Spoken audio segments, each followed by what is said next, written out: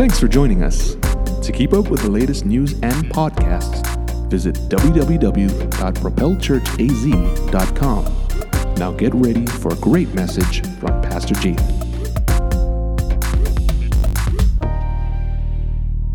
Good to see you. It's good to be in the house together today, and I'm so glad that you're here. And we're going to jump into this series again today, and as we near the end of this series, we've been studying the nature and character of God in and through the different names of God. So if you pull out your Bibles and pull out your outlines and silent your phone, we're going to continue with this series that we've started. And as I said earlier in this series, my prayer is that we'd all grow closer to the Lord over the course of this series.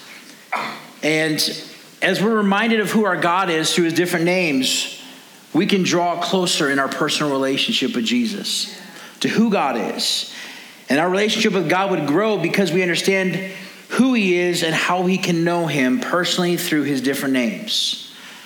Today I want to look at the name Jehovah Sabaoth, which means the Lord of hosts.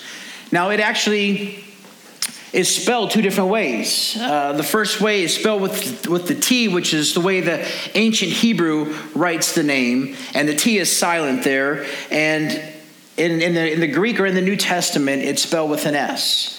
And they both mean the same thing. It both refers to God, the Lord of hosts. And it's pronounced Sabaoth, even though it looks like it could be Sabaoth, it could be pronounced that way, but it's pronounced Sabaoth. And the name of God here as Jehovah Sabaoth is first seen in 1 Samuel chapter 1, verse 3, where it says, Elkanah, who became the father of the prophet Samuel, went every year to worship and sacrifice to the Lord Almighty in Shiloh. And the Lord Almighty here also means Jehovah Sabaoth, or the Lord of hosts. So that's what it's referring to. And that's where the first time in Scripture we see the name Jehovah Sabaoth. Now this name of God references that God is Lord over all. Yes. That he is Lord over the heavens and the earth. He's the ruler of the world. He's the ruler of mankind. He's the ruler of all angels and demons. He's the ruler over everything. God has the final say. And so this morning I want us to take a closer look at the meaning of Jehovah Sabaoth when it comes to our relationship with Jesus. And David referred to God as the Lord of hosts when he was just a boy and about to fight Goliath, if you recall the story. And this is what David said to Goliath in 1 Samuel chapter 17, verse 45, when Goliath told David that he would kill him and he was going to give his flesh to the birds and to the wild animals. And David said in verse 45, it says, David said to the Philistine, you come against me with sword and spear and javelin, but I come against you in the name of the Lord Almighty, the God of the armies of Israel, whom you have defied. And David here, I want you to see, he refers to God as Jehovah Sabaoth here. Even as a boy, David knew God as the Lord of hosts. He knew God in that personal relationship. He knew him as the one true God with all power, with all authority, that he was the ruler of the world. He knew that God was the God of Israel and he was in charge of Israel's armies. And just as much as David knew that, we also must know that God is Lord Almighty, or the Lord of all power. And I know that we know that here, but do we know that when it comes to walking in and out in our relationship with Christ? There's a difference. And David knew, even though he was young and smaller than Goliath, God would give him the victory because God was the one in control. Amen. God was in charge. That if Israel and he were being threatened and mocked, God would have the last say in this outcome. David knew that. And so we see in this passage that David knew who his God was and that he was submitted to God. But David also knew who he was in God.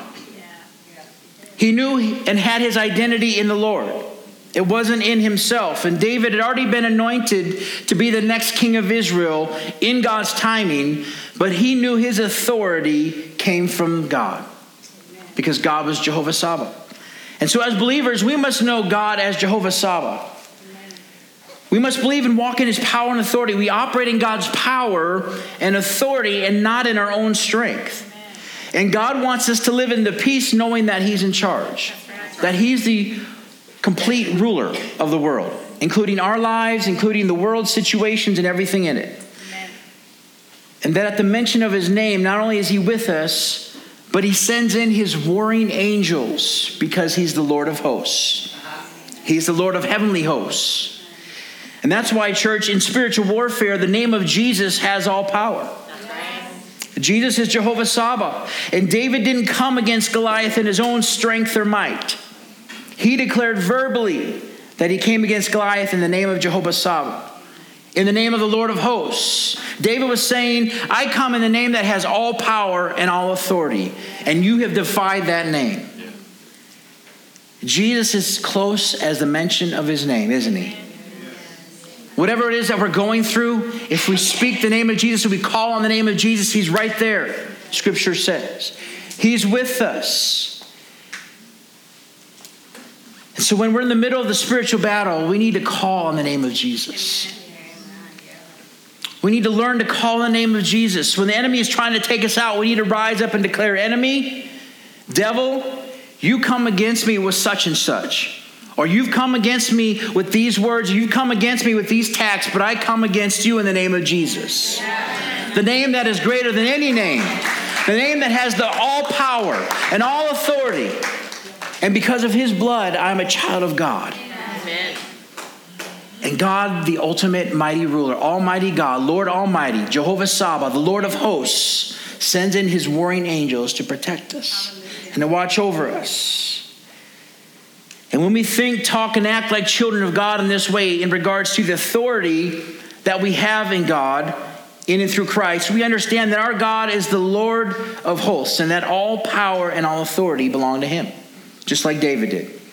In Psalm chapter 24, David writes this victory song because the Ark of the Covenant was finally coming to Jerusalem to its resting place. And the Ark of the Covenant was and represented God's presence and that God was Lord over all, that he was Jehovah Sabaoth.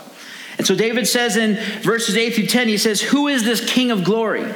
The Lord strong and mighty, the Lord mighty in battle. Lift up your heads, your gates. Lift them up, you ancient doors, that the King of glory may come in. Who is he, this King of glory? The Lord Almighty, or Jehovah Sabaoth. He is the King of glory. And so in David's declaration of praise, he is declaring that God is the King of glory. He is the Lord Almighty. He is Jehovah Sabaoth, the Lord of hosts. He is the Lord that is strong and mighty, mighty in battle. And I want you to understand out of this passage that we see that the Lord of hosts is a military term to mean God of battles.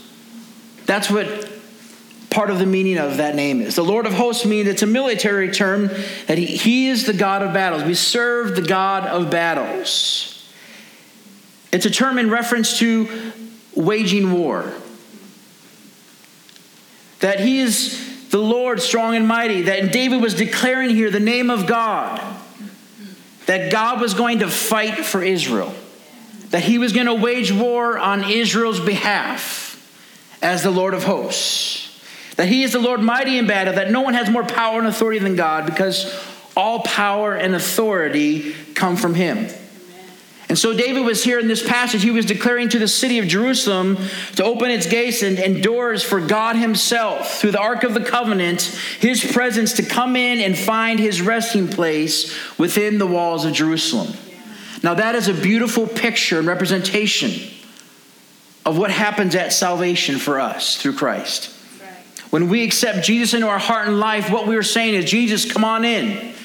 Your resting place is on the inside of my heart and my life.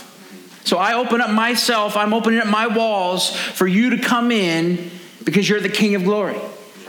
And your presence, your power, your spirit is going to reside on the inside of me. This is your resting place. The application of this passage for our lives is this.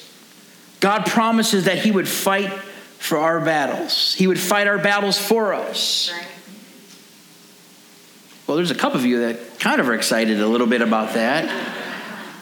I don't know about you, man, but I get excited to know that my God, the one true God that I serve, will fight my battles. Right. Because I don't have all the answers. I don't have all the strength. I don't have all the wisdom within myself to fight my own battles.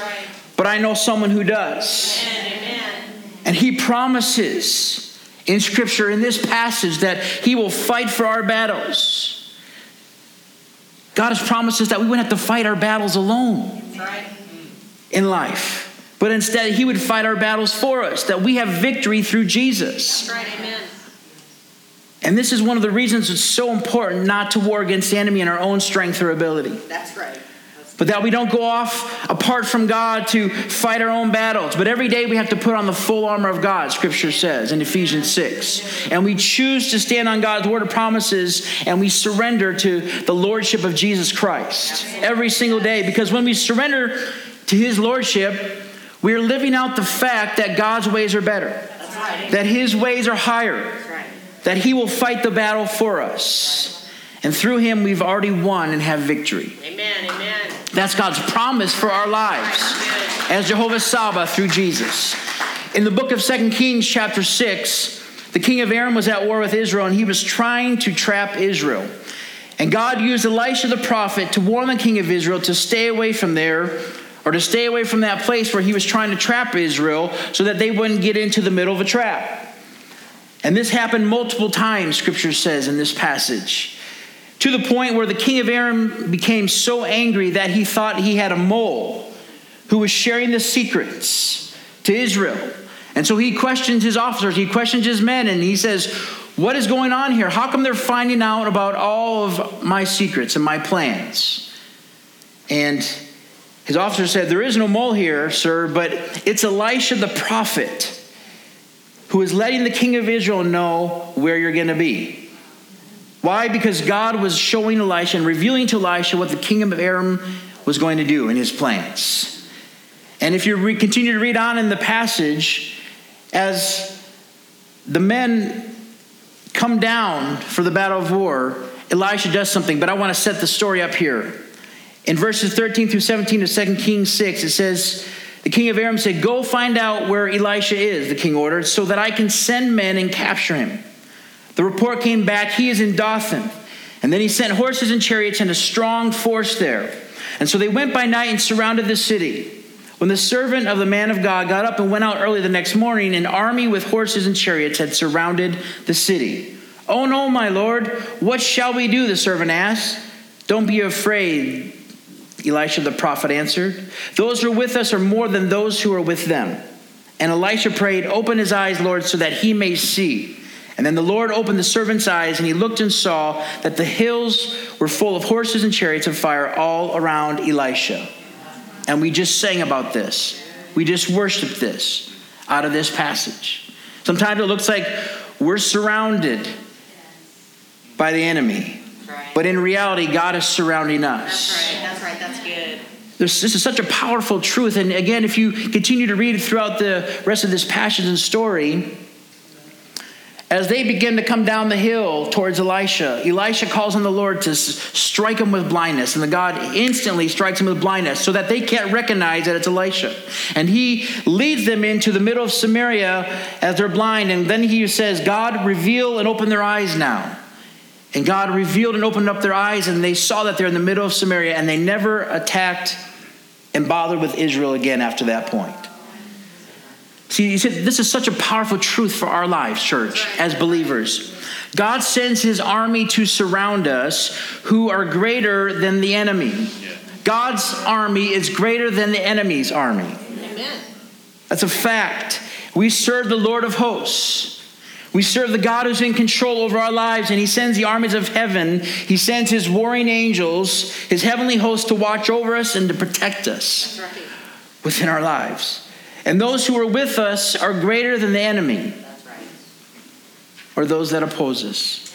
Psalm 46:7 says this, the Lord Almighty, or Jehovah Sabaoth, is with us. The God of Jacob is our fortress. is the Lord of hosts, and he is with you. He's with you. He's the God of our fortress. He is a fortress to us in our lives. He surrounds us every single day. And he promises to never leave us or forsake us, even though we can't see him. That's right. That's good. And when we call on his name, he is right there with us. He's with us. And when we're in trouble, we can call on the Lord, and he sends his angels to watch over us and protect us, because greater is he that is within us than he that is in the world. Right. That's the truth of who God is and what he does for us. Yes, it is. Isaiah described the Lord Almighty as Jehovah Sabbath in Isaiah chapter 31, verse 5. And he says, like birds hovering overhead, the Lord Almighty will shield Jerusalem. He will shield it and deliver it. He will pass over it and will rescue it. Not only was this God's promise for Jerusalem and all of Israel, but it's true for our lives as well. That's right. As Jehovah Sabbath, the Lord watches over us. God is always watching us, or he always has his eyes on our lives and our situations and what's going on in our world. Just like birds hovering overhead, God is watching. He sees you today. He sees what you went through this week or what you're going through in this past season. He knows it all. And his eyes never leave us. He sees what we're going through and the battles that we face or the battles that we're up against on a daily basis.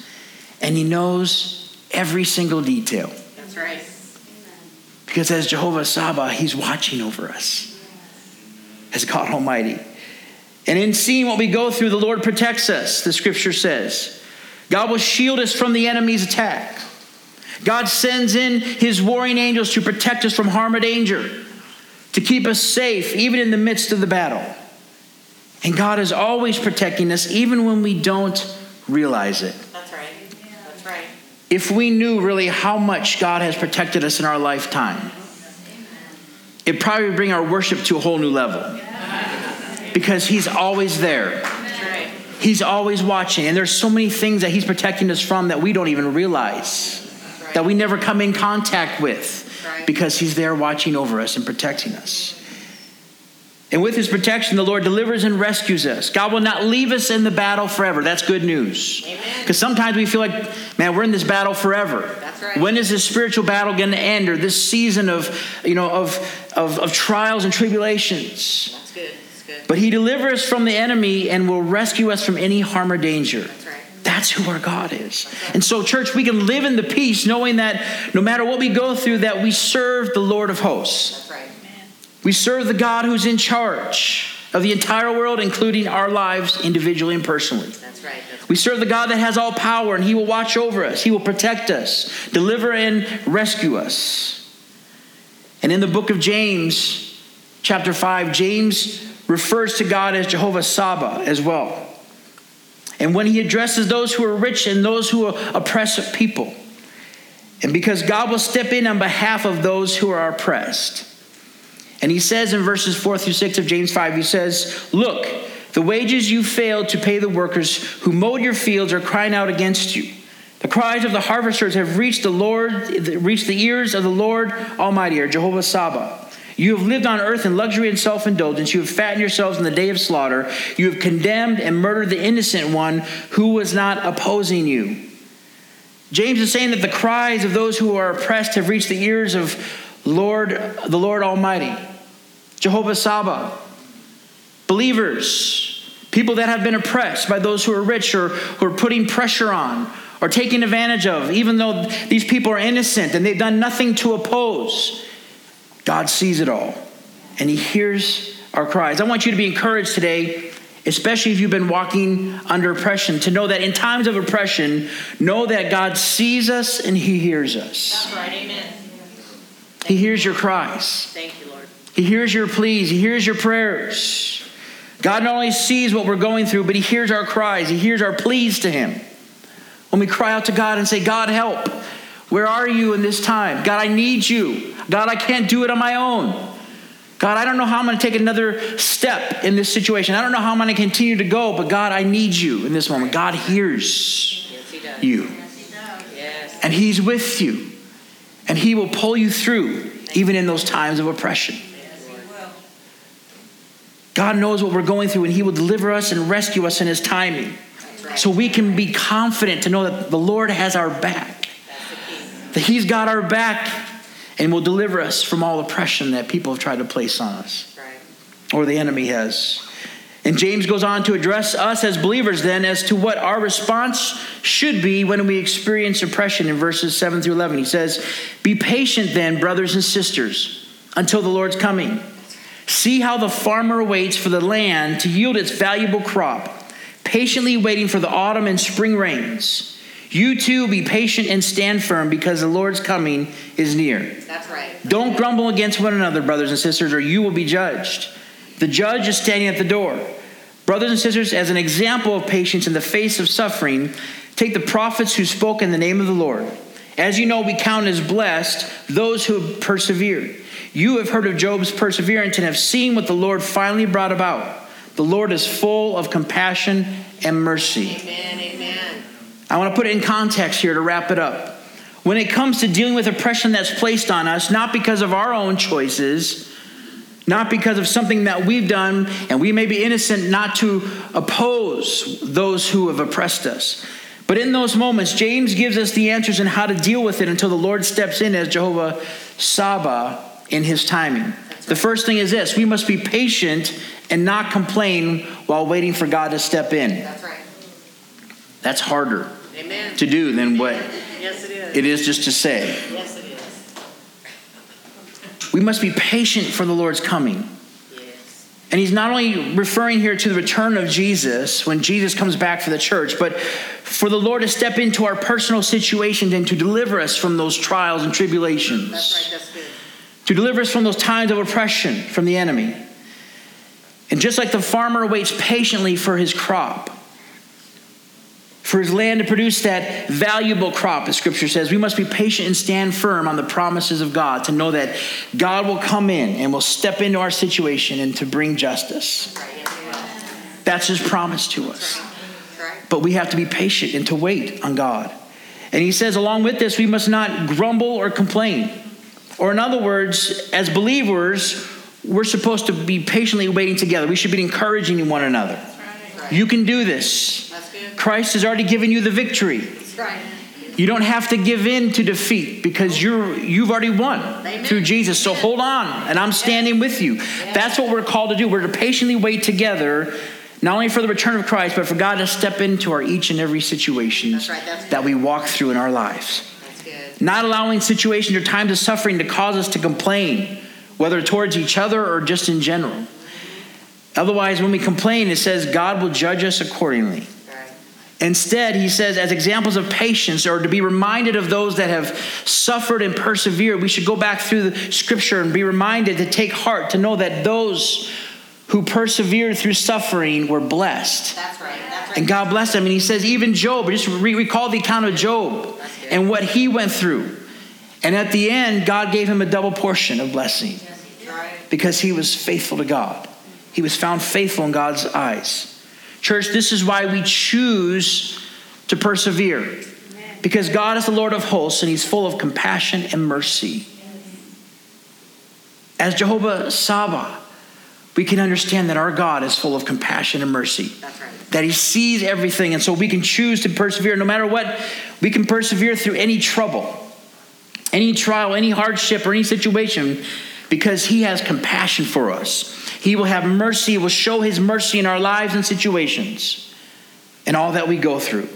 And he will step in as Jehovah Saba with his armies, the heavenly host, to deliver and rescue us from every situation that we go through. I want you to understand something. Perseverance is a choice. That's right. It's a choice we make to continue moving forward in Christ. That's right. No matter when we feel like we're surrounded by the enemy, we continue to move forward in Jesus' name. That's right. Because God is ultimately surrounding us That's right. and protecting us. And we can make that choice because we know the God we serve. Amen. We know that he is the Lord of hosts, that he has all power and he has all authority Yes, he does. Thank you, Jesus. in the entire world.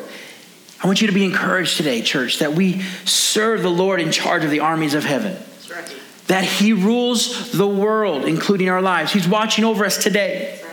He's seen everything up until this point today within our lives. And he will deliver us and he will rescue us continually from the hand of the enemy. Because that's who he is. Through Jesus, that's who he is. And he commands his angels to surround us and protect us from evil as Jehovah Saba. He's the Lord of hosts. Come on. The enemy wants to instill fear. He wants to intimidate us. That he's going to take us out. And that's where we have to rise up as children of Almighty God and say, you come against me with words and attacks and such, but in the name of Jesus, I come against you. In the name that is greater than all names. The name that has all power and all authority, because I know who my God is. And when we begin to live like that, when we begin to think and act and talk like that and live it out, we see and know and draw that much closer to God as Jehovah Saba. That's right, that's good. Because that's who he is in our lives personally. That's right, amen. Would you bow your heads and close your eyes?